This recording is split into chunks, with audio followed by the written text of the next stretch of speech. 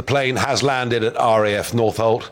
To date, this has been pretty much a Scottish affair. The Queen's body, this is the first time it's touched down in England since her death. And what will now happen as this plane comes to a standstill is there'll be a bearer party from the RAF.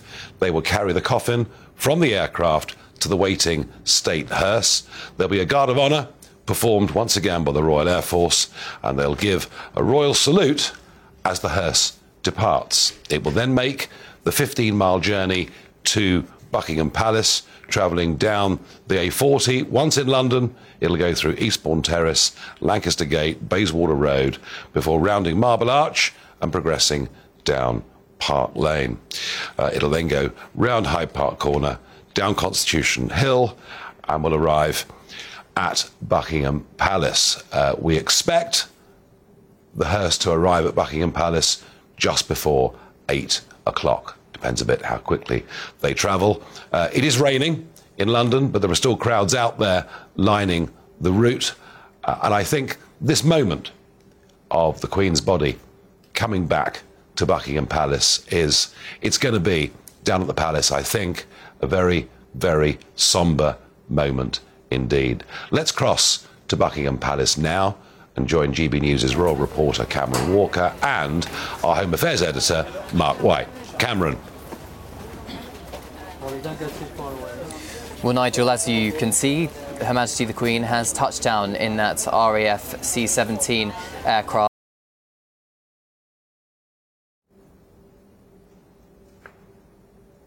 Lawrence. It will then make its way via a state hearse to Buckingham Palace, and we have had more details actually, Nigel, in the last few minutes of who exactly is going to be greeting Her Majesty's coffin at Buckingham Palace. So the King and Queen Consorts will be there alongside the Prince and Princess of Wales.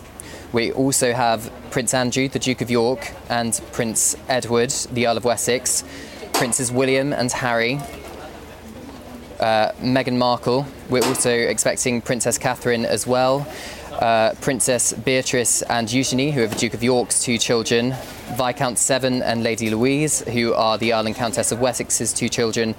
Sophie Wessex will also be there, as well as Princess Margaret's two children, Lady Sarah Chatto and Earl Snowdon. So clearly, Nigel, lots of family members are very keen and really want to pay their respects to Her Majesty the Queen when she arrives at Buckingham Palace.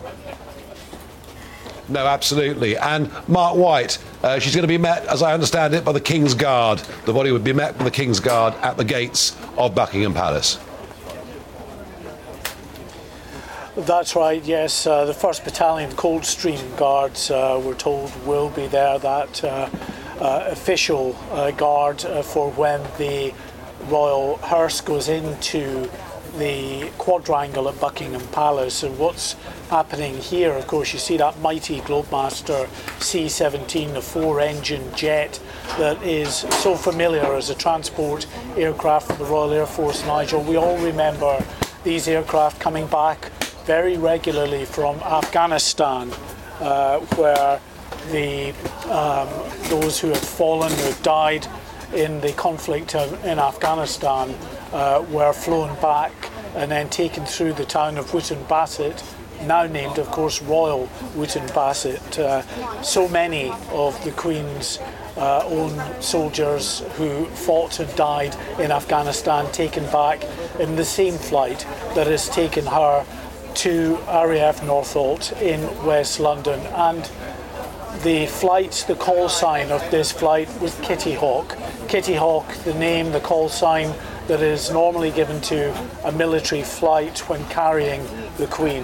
One last mark of respect to the late monarch, to give it the call sign Kitty Hawk as it progressed some 400 miles south from Edinburgh to here at RAF Northolt, and they're preparing now to take the VIPs off the aircraft before, of course, the bearer party takes the coffin bearing Her Majesty's body off the back of that aircraft as well, with some 96 aviators from the Colour Squadron, the Queen's Colour Squadron of the Royal Air Force, along with 3 officers who will form that Guard of Honour at RAF Northolt, Nigel.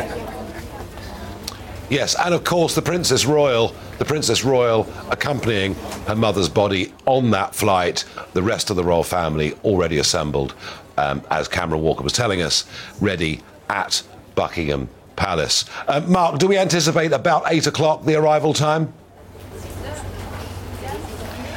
Yes, we're expecting that it should be just before 8 o'clock if it all goes to schedule, but you know what traffic can be like in West London, even with the Special Escorts Group, these very, very efficient Metropolitan Police officers on their white motorcycles and their whistles that race up, stop the traffic at junctions and allow the motorcade to go through, even with them in busy rush hour traffic coming to a very busy central London. There's always the possibility that they will make slow progress. But if they do, Nigel, that's one thing that many people along the route will probably welcome, because there are already, we're told, thousands of people outside RAF Northolt to pay their respects to the late monarch as that state hearse leaves RAF Northolt. And again, on that route, which we've now been publicising throughout the day and other broadcasters have as well, people gathering on the route hoping to get a glimpse of the state hearse. Yes, no, I'm sure that's right. And I mentioned the fact that the Princess Royal was on the aeroplane with the coffin. And Cameron Walker, we saw a statement from the Princess Royal within the course of the last hour. Yes, we have. In the last hour, excuse me, Nigel, the Princess Royal has released a statement, quite a personal statement, saying it has been an honour and a privilege to accompany her on her final journey. The Princess Royal said she was fortunate to share the last 24 hours of my dearest mother's life. It has been an honour and a privilege. Witnessing the love and respect shown by so many of these journeys has been both humble and uplifting. We will all share unique memories. I offer my thanks to each and every one who share our sense of loss.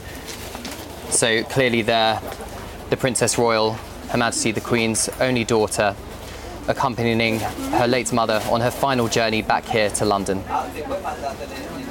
Yeah, no, it is a very powerful statement indeed. And Cameron, the understanding that we had earlier in the day was that King Charles III and the Queen Consort would be there at Buckingham Palace. It's now a very much bigger reception party from the royal family that will meet the Queen's coffin. Is the inclusion of the Duke and Duchess of Sussex, will that be seen to be yet another rapprochement, yet another potential healing process within the royal family, especially between the two brothers? Well, it was a big surprise, Nigel, a couple of days ago when the Prince and Princess of Wales invited the Duke and Duchess of Sussex to join them, greeting the crowds and reading floral tributes outside the gates of Windsor Castle. And perhaps that was a sense that there was some hope of reconciliation. We understand the Prince of Wales believes that he was very keen to have a show of unity between him and his brother Prince Harry at this time that their family and indeed the country are grieving the loss of Her Majesty the Queen. I think the fact that the Duke and Duchess of Sussex are very much going to be part of this extended family gathering at Buckingham Palace later again points to the fact that reconciliation is possible. I'm just seeing on my screen, Nigel, that Her Majesty the Queen's coffin has been carried off of the RAF aircraft, the C-17, and soldiers are very carefully, very slowly taking it towards the State Hearse, which will allow Her Majesty to travel back to Buckingham Palace, a place she has been so many times and a focal point of the British monarchy for people around the world. Yes, for the first time since Her Majesty's death, she is now back on English soil. Up until now, of course, she has been solely in Scotland. And Mark White, this is the Royal Air Force performing these duties, yes? Yes, you can see 8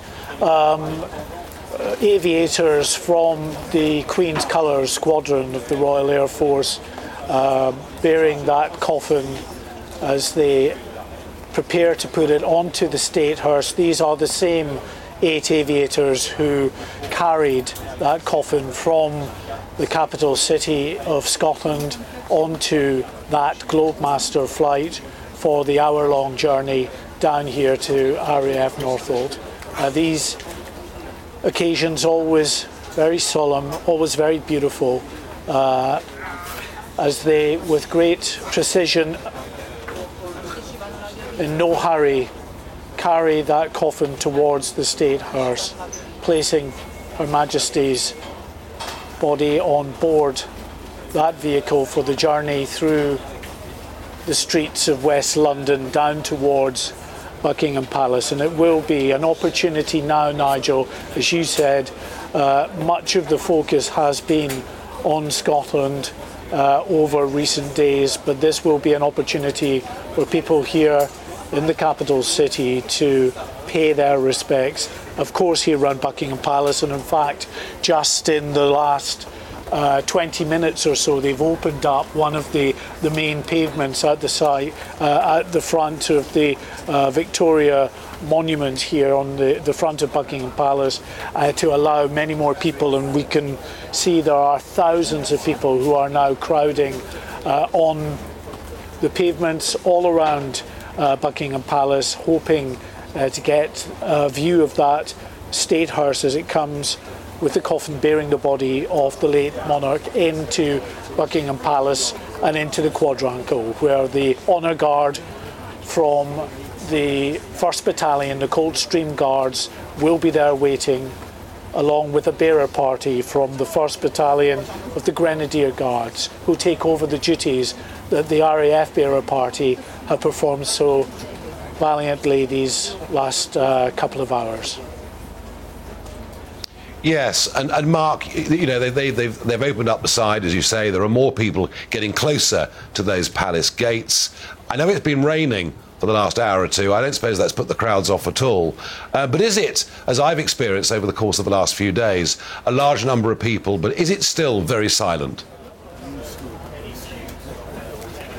It is. It's one of the things that does really strike you about being around here. There's not a lot of laughter. There's not a huge amount of conversation. Quiet discussions amongst groups of people, really reflecting on what has happened at the end of last week and their thoughts about the Queen and what the Queen meant for them. It will be interesting to see how the crowd reacts when that state hearse pulls down just to interrupt you, Mark, a second. Just to interrupt you, Mark, for a second. The hearse, it has now begun its journey.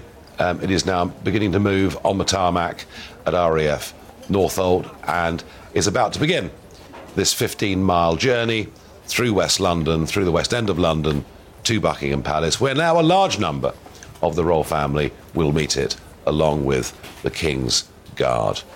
I don't know whether we're going to be on time with this, but I guess we will. I'm thinking it is probably going to be, pretty much as predicted, bang on 8 o'clock at the time the hearse gets to Buckingham Palace.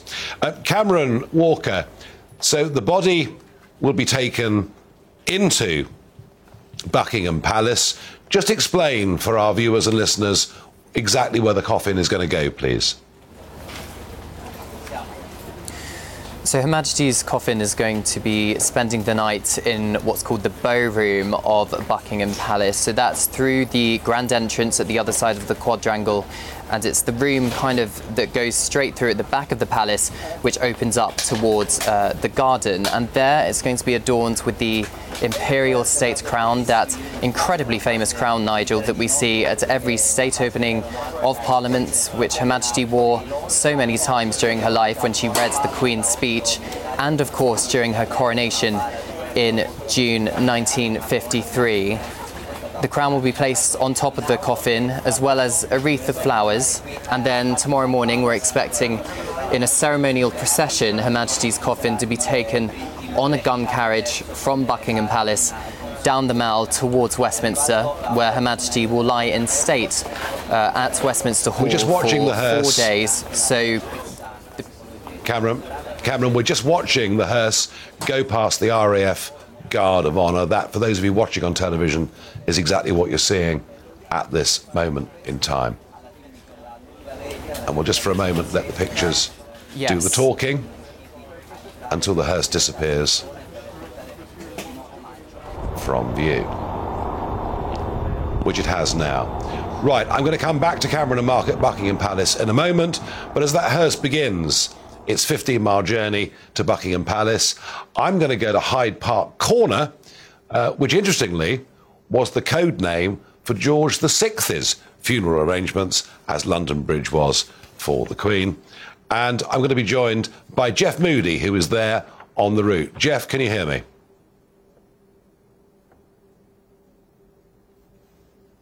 I've been watching the crowds build and keep trying to count how many there are. It was 10 deep about half an hour ago. Now it's 15 deep, and I think it's got as far as 20 deep. There are literally thousands of people everywhere. Some of them, of course, have been waiting here hours and hours, and they got a very nice treat about an hour and a half ago, a little reward for their patience. The King and Queen Consort's car came along here, along Hyde Park Corner and down towards Constitution Hill, and audible gasps, as you can imagine, from the crowds. And this is the route that the hearse will take in much less than an hour now. I would say she'll be here in around half an hour, depending, of course, on the speed with which they travel. We're expecting her to come along past the Dorchester Hotel, along Park Lane to Hyde Park Corner, and then to move off down Constitution Hill here. We're literally just about less than a quarter of a mile from the palace, where, as we know, the King and Queen Consort will be waiting there. Nigel, it's been a really surreal few days, hasn't it? Surreal. And I often think about what we'll remember in times to come. And one thing sticks in my mind, that it was on the first day after we heard the dreadful news, a man approached me. He was a middle-aged man, and he came up to me in the street and he said, "You're a journalist, aren't you? Can I ask you a question?" And I thought, here we go, what's he going to ask? And he said to me, with tears in his eyes, "Do you think we'll ever get over this?" And I really didn't know how to answer that. And I've been thinking about it continually ever since. And it's only being here this afternoon that the answer to that becomes quite clear, I think. The crowd here have been waiting here for several hours, and we've all pitched in. You know, somebody will say, "Oh, can you save my space? I'm off to the loo." Someone else will come back with coffee, they'll bring sandwiches, and that spirit, it's a unifying spirit, and I've never experienced that quite to that extent before. And it makes me think, yes, we'll be okay. We move on. Back to you. Well, absolutely, Jeff Moody. We do move on. We have to move on. And thank you for that great report from Hyde Park Corner. Well, they are extraordinary scenes. Amazing the emotions that have been raised. I've said before this week that even though she was 96, I thought she'd go on for years and years. And I think we all thought there was some level of immortality about our Queen. Well, it wasn't to be. And it does bring back memories for some of us of events 25 years ago, almost exactly 25 years ago, when, of course, Diana, Princess of Wales, had been killed horribly in that car crash. And joining me is former Royal Protection Officer Ken Wharf. Ken, 25 years ago, I remember standing outside the gates of Buckingham Palace as the floral tributes began, much as I was there last Thursday evening. I think there's a difference here. Diana's death was totally unexpected, and it led to sort of, well, I don't know what you think, but I felt when I was there was almost a sort of audible wailing from people. I was there one evening when her hearse came by. This is different, isn't it? It is. You mentioned in your intro there, Nigel, about the solemnity of this occasion, and it is in complete contrast with Diana. I mean, two different circumstances.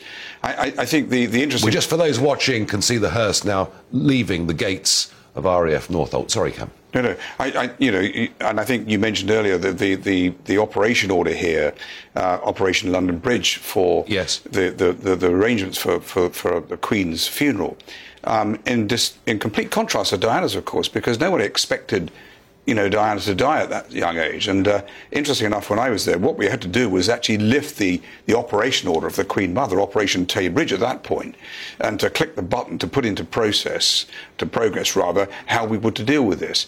But what I found so interesting here is that everyone talks about the quietness and stillness. And I was at Buckingham Palace earlier today. And I was amazed that, given the numbers of people there, just how quiet it was. It's almost eerie, isn't it? But it was. But I think that we've had so many members of the royal family talk about in great reflection and fondness of the Queen, and this is the time to talk about fun and laughter, but of course, the Queen will be remembered for her sense of humour, as indeed the King has said now on so many occasions. But the interest in this event has been extraordinary. But Operation London Bridge, Operation Unicorn in Edinburgh, in Scotland. This is a sort of a fine-tuned operation, both by the police and government, to guarantee the safety of the Queen herself now in her final days, and also to protect the public. I mean, we hear of upwards of 750,000 people invading London, coming to show their respects, and the concerns about security. But from my own experience, having worked in the process of the late Queen Mother's Operation Order Taybridge when she died in 2002. One thing we can be certain of course, is the expertise of the Yard and the policing of major ceremony events such as this. I mean, it is second to none, because nowhere in the world has there ever been such an operation order, whereby, there's a completely transcend what we see today. But there are concerns. Well, there are concerns, but I have to say, for my money, I think that the government effectively telling people don't come to London because London could be full, it could be dangerous. Do you know something? There are going to be 10,000 police on duty, several thousand soldiers on duty. We can, from the very window we're sitting at, see the route that people will walk up so that they can go into Westminster Hall. And everywhere I've gone, the mood is calm. It's not one of panic. It's not one of stampede. I think we're rather unnecessarily saying to people, don't come to London. Well, I think so. I can understand it. We had that incident in Edinburgh yesterday when a lone protester made some remark at the Duke of York. But so what? But exactly. This happens all the time. Yes. If we look at what happened in 1981 when Her Majesty the Queen was shot at with blanks, thankfully, at the Trooping of the Colour, and so forth, this is inevitable. We cannot guard completely. Security doesn't guarantee 100%. But what I can say that, following that incident and many other royal incidents, of course, the Yard learned from the experience. And given the resources that we now have at our disposal, or the Yard's disposal, with the assistance of the military and a growing awareness of how to deal with these things, I'm pretty confident that this will go without an incident. And I think we can all sit back and reflect about this. And the passing of a monarch of 70 years, and we're never likely to see an event, none of us in the world today will see this again. And when you heard the news, how did it affect you, Cam? Well, I was saddened by it. And having sort of had the privilege of working within the royal family for 16 years, I had a few occasions of working with the Queen, notably mainly, of course, with Diana and the Prince of Wales. But Diana, the Prince of Wales, the King now, of course, he is. A difficult time for him during the 80s and 90s. But a man who was blessed with a great sense of humour, was a very compassionate man. There was I effectively on the other side, if you like. Yeah, it was difficult. Yeah. But he showed a great deal of respect and understood exactly the difficulties that I was working with at that particular time. And I personally think that, we have to put aside the differences of what happened there in the 80s and 90s and look forward to the future. Because I do think that we have a king here that will make differences. He wanted very much his two sons to be part of this change. Sadly, it looks as though he's lost 1/3 of that at the moment. But if we look at perhaps the rapprochement that's happened at Windsor recently, who knows? I mean, he'd be very, very keen to try and bring back the Duke in some shape or form. We don't know that. I don't know, Nigel. But let's see what happens on that. Yeah, I mean, if Harry doesn't publish that book, it might help just a little bit. Well, I mean, he's going to have to do some reflecting here on this. And it's not a question of publishing a book to actually make money out of it. He doesn't need that. Maybe, now, and I was thinking about this today only, that maybe this is the chance, maybe he'd be thinking of actually pulping this book. Because, what's the damage of this? Well, I think that's, I think maybe he will reflect on this. I agree. Some snap polling out today saying 73% think King Charles III has made a very good start. As few as 5% think he's done badly or very badly. Just your thoughts on King Charles III? I think he's made a remarkable warming approach to his kingship. I think he's shown a great deal of humility, and given the fact that the publicity that surrounded this and the difficulties that I'm sure that he's been thinking of, through the last few days, and notably what's happened in his life, the changes from, his divorce with his first wife, the meeting of Camilla, and all of that garnered a great deal of negative publicity at the time. I think he's moved very, very forward on this. And my own view is, having met him on many, many occasions, I've always admired his sense of humour and his charisma and his warmth, really. And I think he's shown that in the last few days, wherever he's been. I think we've seen a very tactile prince, certainly outside of Buckingham Palace and indeed in Scotland, wherever he's been. And I think, I think it bodes very well, actually, for him. And I have views, of course, of the past, but I do wish him well, and I think the country will be better for King Charles III. Ken Wolfe, thank you very much indeed. And while on the subject of Charles III, think about Charles III's day today. He started off the day in Scotland. He has been to Northern Ireland once again, having to make a big speech. He's then flown back to London, and he's going to be there leading the royal party that meet the Queen's body in 25 minutes' time, or whatever it is going to be. And to reflect on all of that, Darren McCaffrey, our political editor, is in Northern Ireland. Darren, it's been a big, busy day in Northern Ireland. Please explain to us the events that you've seen.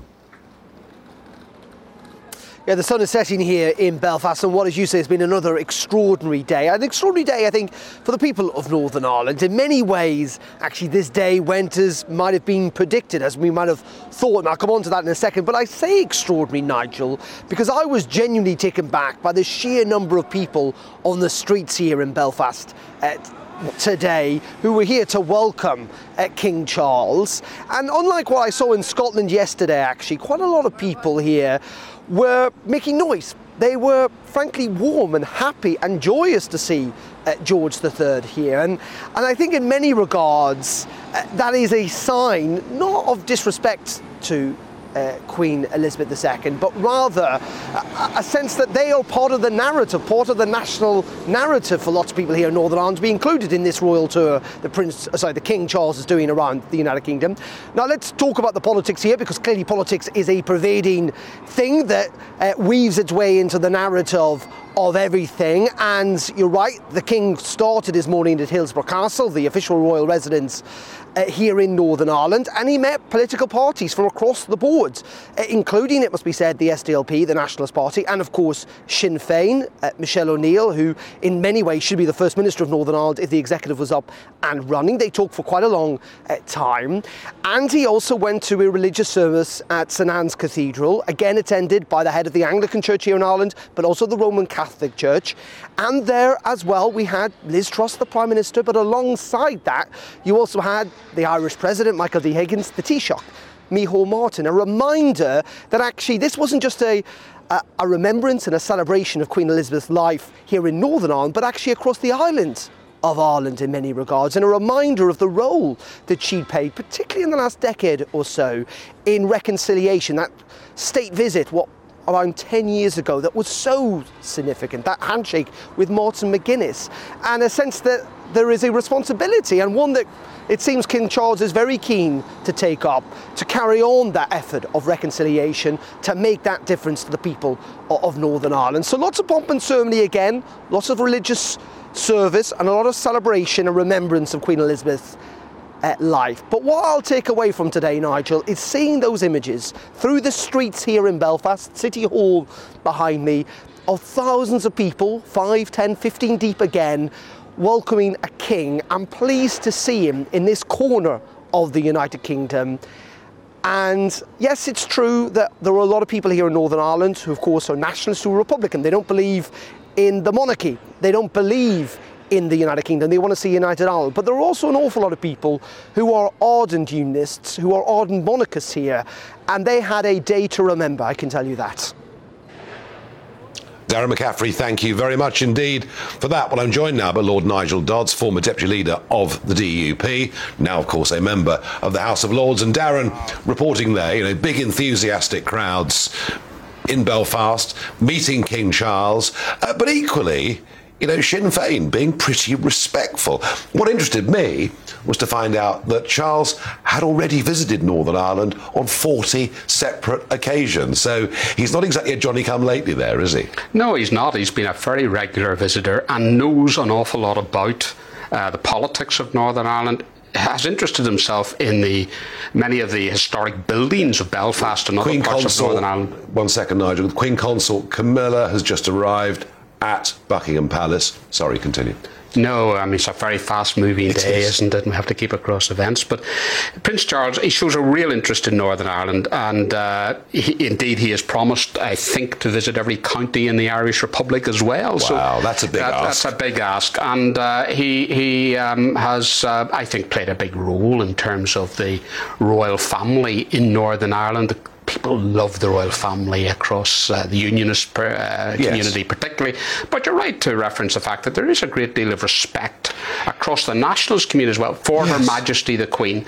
And that has been evidenced today. And I'm delighted to see that, actually. Now, of course, not everybody takes that view. But what we do ask for is respect. Even if you disagree, there's a 96-year-old grandmother who has played such a fantastic role in terms of her service and duty to the country. And I'm just pleased the way the visit today has gone and the respect that's been shown for Her Majesty. No, I agree with that. And we saw the same in Scotland yesterday from the SNP. Yeah, absolutely. A great level of respect being shown. Absolutely. I mean, it just shows you the respect and the standing that the Queen has. And I think the new King Charles, I mean, he has, I think, made a really great start, and I hope that continues.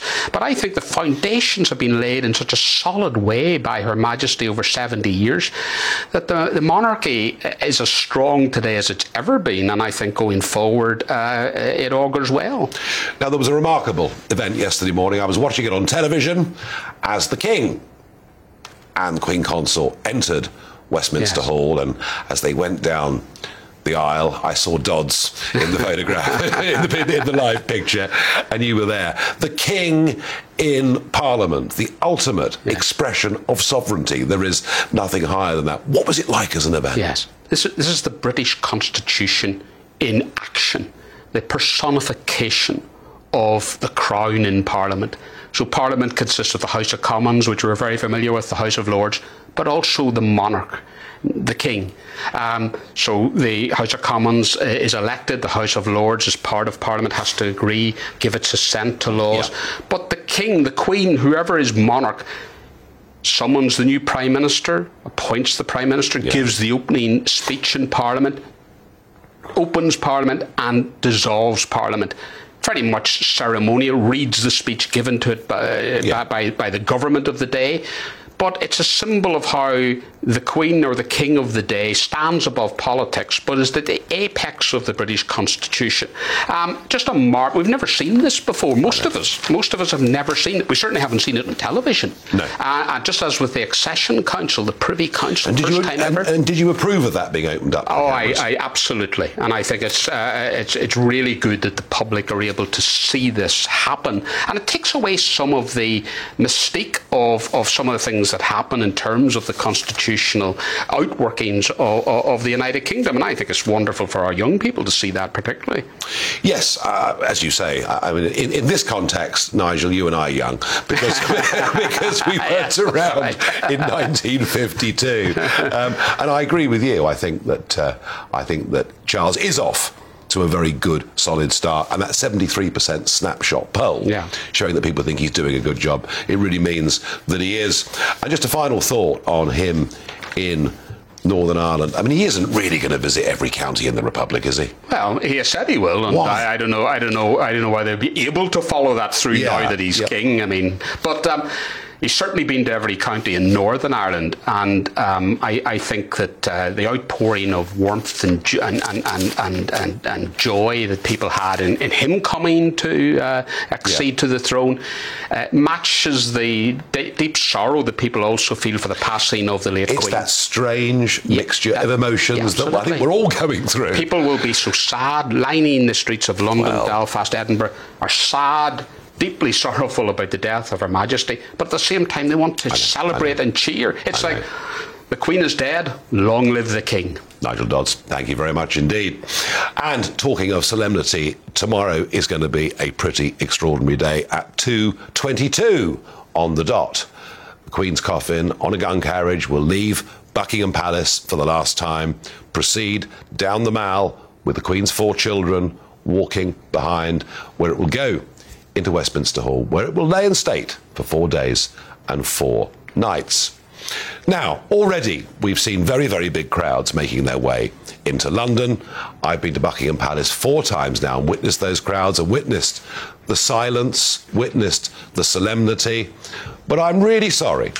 The government advising, don't come to London unless you have to. Don't come to London, we can't guarantee your safety. Well, this is an example, once again, of government just applying the precautionary principle in simply the most ridiculous way. They keep on doing it, whether it's COVID, whatever else it is. It's almost like, don't leave your front house if it's windy. Don't leave your front house if it's raining. Don't come to London. London could be full. I've never heard such utter rubbish in all my life. If you want to come to London and take part in this incredible piece of history, show your respect for that amazing woman that was the Queen. Now, those watching on television can see, this is Lambeth Bridge. This is where, ultimately, everybody that is in that queue will come. And there you see the tented village that's been put up outside the Palace of Westminster. In there are the metal detectors. The route is lined with security people. There will be thousands of police. There will be thousands of troops. Honestly, this has been planned for a long, long time. We do these things in this country very, very well. My urging to you is don't be put off coming to London because of this nonsensical statement that London might be full. It might be busy, it might be inconvenient, it might be rather busy on the Underground, but I promise you, it is not an experience you should miss out on, or your children should miss out on, should you wish to come and do it. And if the government don't like that, well, they don't like much that I say. But I promise you, this is beautifully planned, it's very, very safe. Please come and take part in it in some way, if you can. Now, the lying in state. It happened last time with the Queen Mother in 2002, and I remember myself filing past that coffin. Well, joining me to discuss this is Martin Whittock, historian. Martin, this whole business of lying in state, this is almost at the heart, isn't it, of our constitutional monarchy system. It's that dramatic moment when the citizens of the nation can come and pay respect to the sovereign. Up until this point, everything's been at something of a distance, and rightly so. But here is that moment where in Westminster Hall, when the body of Her Majesty is laid there, ordinary people can come and quietly say goodbye. It's very, very moving. It will be draped with the Royal Standard. The Imperial Crown will be there on the catafalque. Yeah. This is where the coffin will be placed. Honour Guard will be there, and it's an opportunity for ordinary people to say goodbye, Your Majesty. And it's something we've been doing ever since this system, our system, was developed. Very much so, because what this then leads to, of course, is the state funeral, and that, of course, is the major issue that we're thinking about for next Monday, for example. First state funeral in the modern era is Queen Mary in 1695. Which is immediately after the big constitutional settlement that established... I mean, isn't it interesting? Yeah. We've almost, apart from A-level history, we've never discussed the constitutional monarchy. This week, the country's learning what a constitutional monarchy is. Absolutely. 1688, Glorious Revolution, brings in William and Mary, and the very first state funeral that we would recognise in the modern era is Mary in 1695, and then it's William in 1702. And that is accompanied by a lying in state. Yes, lying in state, followed by the state funeral, which of course is next Monday. Yes. Now, Diana's funeral, of course, wasn't a state funeral. No. Because she wasn't HRH yes. at the time. but it has been extended to one or two civilians, hasn't it, over the years? Yes, certainly.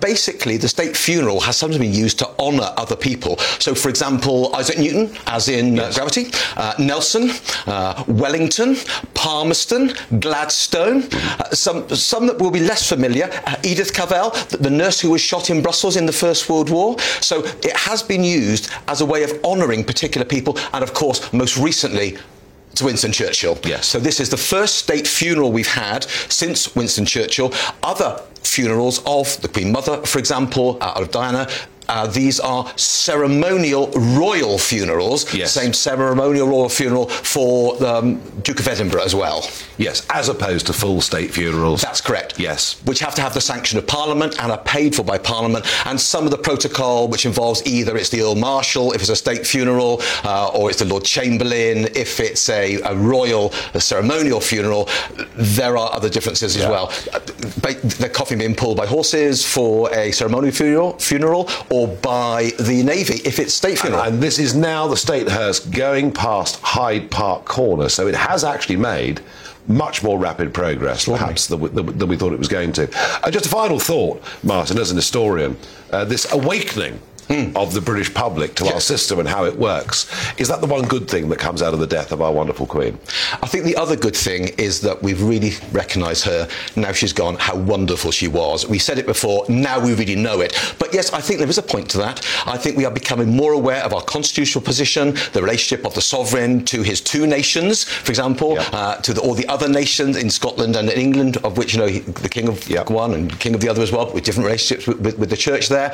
But the relationship of the monarch with Ireland and, of course, with Wales, with the totality of the United Kingdom, it is getting us to think about who we are as a United Kingdom of Great Britain and Northern Ireland, who we are, how we come together, and how we exist under this overarching umbrella of the British monarchy. And the rest of the world's jealous, and the rest of the world's looking in, and it's a global event. It is extraordinary. Everybody is talking about it across the world. Unbelievable. Thank you very much indeed for joining us. Yeah, Thank you. It's a living history lesson for all of us. I'm going to go back to Northern Ireland and speak to the former First Minister of Northern Ireland, Arlene Foster. Arlene, good evening to you. Clearly, Charles has made a good impression today. Did he manage to stay out of politics? Because that's never easy when you go to Northern Ireland. Yes, indeed, he did. And actually, Nigel, I know you've been reflecting on this throughout the programme. Charles has been to Northern Ireland on many, many occasions and has taken a huge interest in the work of reconciliation in Northern Ireland and indeed between our two islands. So he has been doing all of that work quietly behind the scenes, supporting his mother, the Queen. So this is just a continuation of his work here in Northern Ireland, and I think everybody was just so delighted to see him today. I, like many others, was really taken by the warmth of the crowds towards Charles today. They were shouting, "God save the King." They were cheering, they were clapping. They were just so delighted to see him coming to Belfast to that service of Thanksgiving, which was in St Anne's Cathedral today. Yeah, and he's clearly making a big reach out, not just to the whole of the United Kingdom, but clearly this promise that he's made to the Republic, that seems pretty remarkable, Arlene. Yeah, well, he's visited the Republic quite a few times privately and also officially as well. I think I heard my former colleague Nigel Dodd saying that he said he wanted to visit every county in Ireland. That's, of course, 6 in Northern Ireland, 26 in the Republic of Ireland. I don't know how many he has visited thus far, but I think he's been to quite a few. And he has this warm relationship with Ireland. He loves to visit. And we're just very proud of him here in Northern Ireland as our new sovereign. I think people have really taken to the fact that he has decided to go to the 4 nations of the United Kingdom on this trip before his mother's funeral, recognising, Nigel, and I think it's important to say this, recognising that he is mourning the loss of his mother, whilst at the same time doing all of these ceremonial duties, coming and meeting people who are delighted to see him, who are sympathising with him about his mother. It's a huge strain, and he must be exhausted already. And I just hope and pray that he finds the strength to get through the next week, because it is a huge week for him to get through. It certainly is, Arlene. Thank you very much indeed for joining us. Well, just before the coffin arrives at Buckingham Palace. I'm joined by Baroness Tina Stull. And Tina, you're a former leader of the House of Lords, but you're a former holder of the Privy Seal, the Lord Privy Seal. Now, we just spoke to our historian, and there are all these grand titles and all these things that happen in places like the House of Lords that most of the country, frankly, hasn't really heard of, but we are learning this week again about the British Constitution, about the system that was developed back in 1688 and which has served this country remarkably. And as Lord Privy Seal, I mean, you were sort of the fifth highest office holder in the entirety of the United Kingdom. Well, yeah, you have to draw a distinction between the great officer of state and the great officers. But yes, it was. The Lord Privy Seal is the... So tell us what the Lord Privy Seal does, please. Well, the Lord Privy Seal is a historic role, and in the past what it did was the keeper of the seal of private correspondence from the monarch. So any communication from the monarch, in order for it to be authorised and to be seen to be real, had to have the imprint of the Privy Seal, privy being, you know, the sort of word for private. These days, it is purely a ceremonial role, and it is usually attached to a cabinet position. It doesn't have to be the leader of the House of Lords, but it's more often than not, it's the leader of the House of Lords. And you will have seen on Saturday the Lord President of the Council, who is currently the leader of the House of Commons, and is Penny Mordaunt. And what the Lord Privy Seal does is one of the most frequent attendees of Privy Council meetings. And in the House of Lords, I mean, one of the things that the Lord Privy Seal does is on state opening, carries the cap of maintenance in front of Her Majesty as she processes from the robing room into the chamber. And it may be ceremonial, as you say, and you're downplaying it, but actually it is an important part of what we've been doing in this country, as I say, since 1688. It's our system. Absolutely, and I think it's, you know, all of these things, you can argue, well, why do we still need these things? But they are important. There are important symbols of continuity. We've talked a lot about the last few days about how the Queen is representing constancy, but actually it's continuity which brings the stability of our nation. This is the point. Yeah. And these roles, where it's the Air Marshal, I heard your last guest refer to, or the Lord Chamberlain, all of these positions have been around for centuries. And whilst the responsibilities that are attached to these roles have changed over the decades and the years that have gone by, the fact that they're still there and they're a still important part of our constitution is important. No, I agree with you. I agree with that. We see the crowds now waiting in front of Buckingham Palace, and I'm assuming that the hearse cannot be very far away. No, I mean, the alternative, of course, to all this colour and all this tradition is some very dreary republic where we have a former politician from the Conservative or Labour Party who's president, and that's why I think the monarchy is so strong. It's also interesting, Tina, isn't it, that around the rest of Europe, many of their monarchies have been completely downgraded to the point where they almost have no status at all. Yeah. And all these events that are taking place here, such as, and I had Nigel Dodds in the chair a moment ago, but such as the King addressing the joint houses, the rest of the world's looking on. Yeah, I mean, it projects our authority. I think so. You know, as we may be a small nation state, but we have real authority, and this is, you know, this is part of what it is. The other thing that struck me this last few days, I mean, we talk about the fact we don't have a written constitution in our country. What we do is we demonstrate our constitution. You know, you get to see our constitution in action, and it's living and breathing quite literally. Yes, and it's completely unique.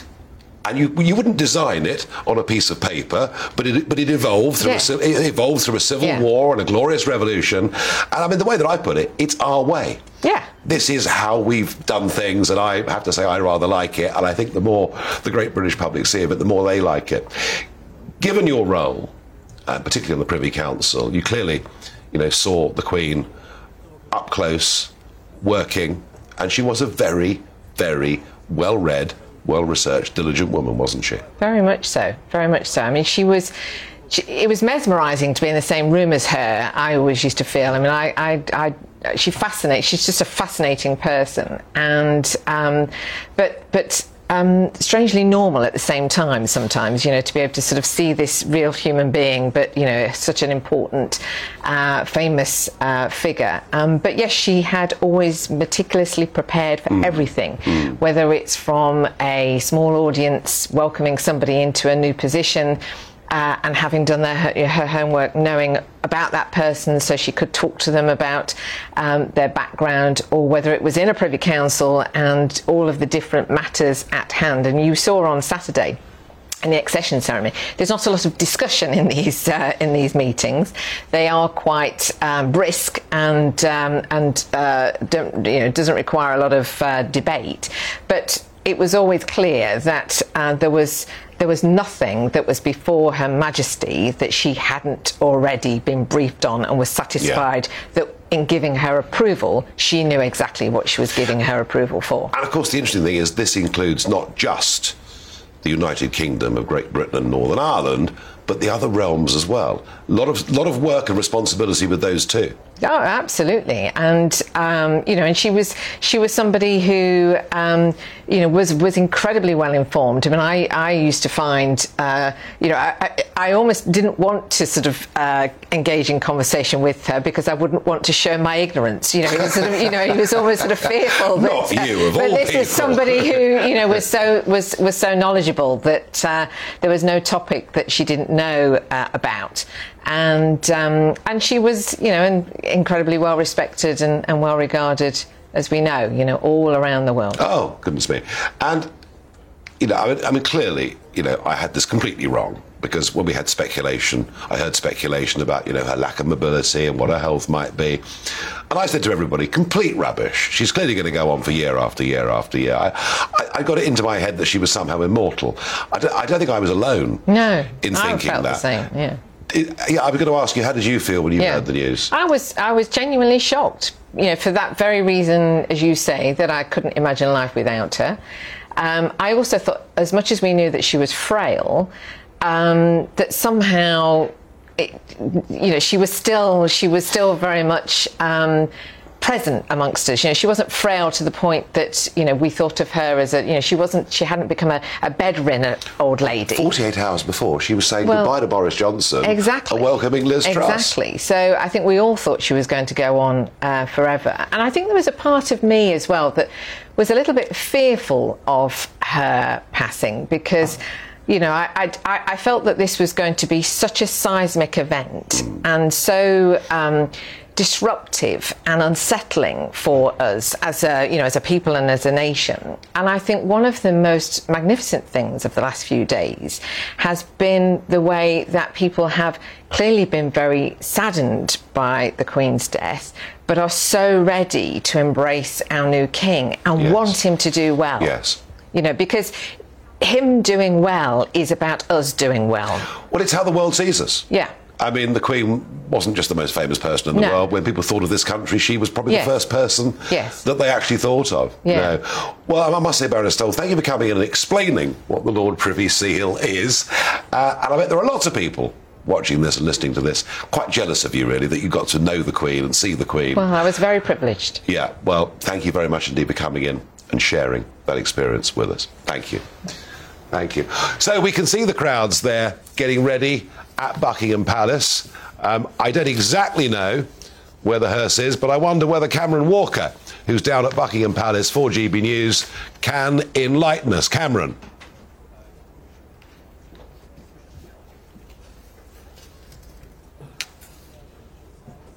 We've had some more details through actually from the royal household about the state hearse carrying Her Majesty the Queen's coffin. So it's actually been designed by the British company Jaguar Land Rover in talks with the royal household, and we're told that Her Majesty the Queen was actually consulted on the plans for the hearse. So it's finished in royal claret, the same colour as the official royal and state vehicles kept in the Royal Mews, just around the side of Buckingham Palace, and used by members of the royal family on official duties. So those cars we're all familiar with. The vehicle features the Queen's personal royal cipher, and the state hearse has been designed to allow members of the public to have a clear view of Her Majesty's coffin as it travels through London, and indeed on Monday the 19th of September when it travels from Westminster Abbey to Windsor. Now, I was told, Cameron, about 5 minutes ago that the hearse was going around Hyde Park Corner. Perhaps I got bad information. Do you know where the hearse is right now? So we're looking at it on a camera here. We believe it's probably about 5 minutes out from where we are here at Buckingham Palace. It's definitely in central London, that's for sure. We believe it's going down Park Lane at the moment, so I can't think it's going to be much more than 5 minutes, but the crowds and on either side of a street are at least 6-7 people deep, and here at Buckingham Palace, Nigel, despite the wet weather conditions, there are thousands of people here waiting to get a glimpse, their first glimpse of Her Majesty the Queen's coffin. And I think it's at that point, Nigel, when we see Her Majesty's hearse and coffin here at Buckingham Palace, that it's going to really hit home for a few people here this evening. Yes, I think certainly in terms of England, it will hit home very hard, very strong. Buckingham Palace. Yes, there's Windsor. Yes, there's Sandringham, which is their more private home in the United Kingdom. But I think the English associate Buckingham Palace with the Queen. They have done. Well, perhaps in some ways, she was there on VE Day, for goodness sake. Mark White, what are you seeing from your position there? Can you see the Guard in position, waiting already? How does this now work, this next stage? So about 25 minutes ago, Nigel, we saw the 1st Battalion, the Coldstream Guards, marching from Wellington Barracks down to the front of Buckingham Palace and then into the quadrangle area where they will line up to present this honour guard for the State hearse as it pulls into Buckingham Palace and through into the quadrangle. And then, of course, we know there are senior members of the royal family, including the King, the Queen, effectively every senior royal, apart from Princess Anne, the Princess Royal, who has the solemn duty, we know, of accompanying the body of her mother, the late monarch, down from Balmoral initially, down through Aberdeen, Dundee, Perth, into Edinburgh. She was with her mother throughout that period, and now, of course, on that flight, that C-17 Globemaster that came down to RAF Northolt and landed, about an hour or so ago there. So she is in one of the following vehicles, following the State hearse as it comes down now, we believe, quite close to Hyde Park Corner. So it won't be long now before the camera position with Jeff Moody, my colleague in Hyde Park Corner, is able to get a view of that State hearse passing his vantage point. And of course, the closer you get into the heart of central London, the more those crowds continue to build.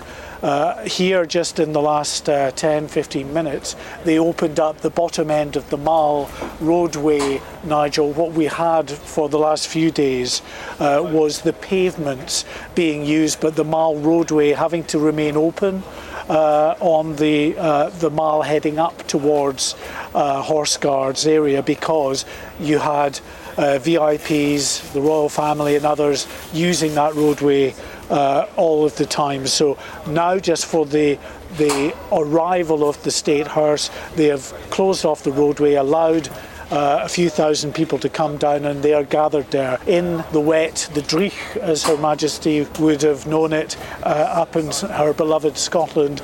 It doesn't matter. That adverse weather condition is no bar to these people who want to come down to pay their respects and be part of what is a state occasion, a once-in-a-lifetime opportunity to see this spectacle and to pay, as I say, their respects to someone who served this country over 7 decades. Oh, absolutely. And Cameron, the next part of this, I guess, will be the most private part of the next few days, when when the coffin is in the bow room, that is when not just members of the royal family, but members of the royal household will be able to pay their respects. And that is going to be as I understand it, Cameron, that will be a private business without cameras. Yes, exactly, Nigel. Well, when it arrives at Buckingham Palace, the State Hearse, a further guard of honour found by the King's Guard will receive the coffin as it arrives at the grand entrance here at Buckingham Palace, whereupon it will be carried by a bearer party founded by the Queen's Company, the 1st Battalion Grenadier Guards, to the bow room, as you mentioned, Nigel, where it will be placed on trestles in the centre of the room. And then this arrival sequence, as we've mentioned, will be witnessed by the King and Queen Consort, as well as other extended members of the royal family, including the Prince and Princess of Wales and the Duke and Duchess of Sussex. And then a rota of chaplains to the King, who were formally appointed by the Queen, will keep watch over the coffin while it rests in the bow room in private before the big ceremonial procession tomorrow, Nigel, where it is transported in a gun carriage from Buckingham Palace to Westminster Hall to lie in state. Yes, the extraordinary thing, I thought, looking at the programming for tomorrow, the extraordinary thing, Mark White, I thought, was when I read that the gun carriage will leave the gates of Buckingham Palace at 2:22 p.m. And I saw today soldiers out with pace sticks. I mean, clearly, they've actually got tomorrow worked out to the nearest minute and the nearest 10 paces. They have, and they absolutely, we know, will stick to that time, as they have over the last few nights, Nigel, in the early hours of the morning, been out walking that parade route, some in full uniform, some of the time not in full uniform, but pacing it out, checking sometimes with horses, sometimes with bands and muffled drums, so as not to wake the few residents around here. We should say that the State Hearse now coming down towards Hyde Park Corner, where I'm sure that our colleague Jeff Moody is ready and prepared to capture these images as the outriders pass Hyde Park Corner. Jeff Moody, can I get you?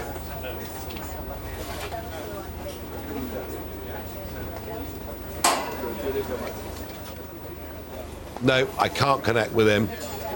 Probably signal problems, but there is, we can now for the first time clearly see the Queen's coffin in the hearse, and as it goes around Hyde Park Corner, police, soldiers bow their heads, and the crowd stands, much as they had been for the last few days, in stillness and silence under their umbrellas. So we are just a few minutes away, a couple of minutes away, I'd have thought, from Buckingham Palace. Mark, back on that, or Cameron, whichever one of you. So we're going to hear tonight at some point where people should assemble if they want to attend the lying in state. Do we know what time that statement's going to come?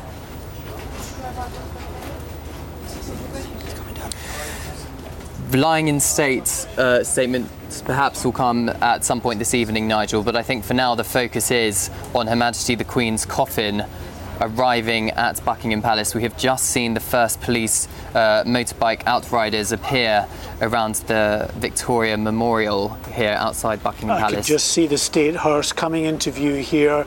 We're going to pause clearly as a mark of respect as the State Hearse carrying the body of Queen Elizabeth II pulls down towards Buckingham Palace, and you can listen to the crowds.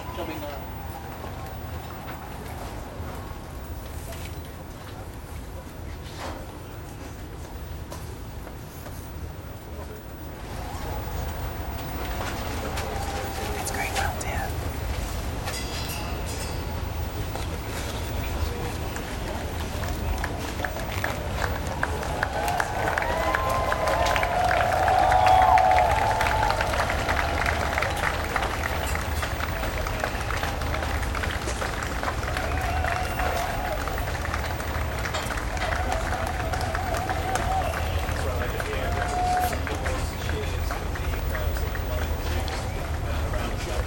Surprised me, but given the size of the crowd, not many of them, it seemed to me, were doing that. Some are, maybe more are now.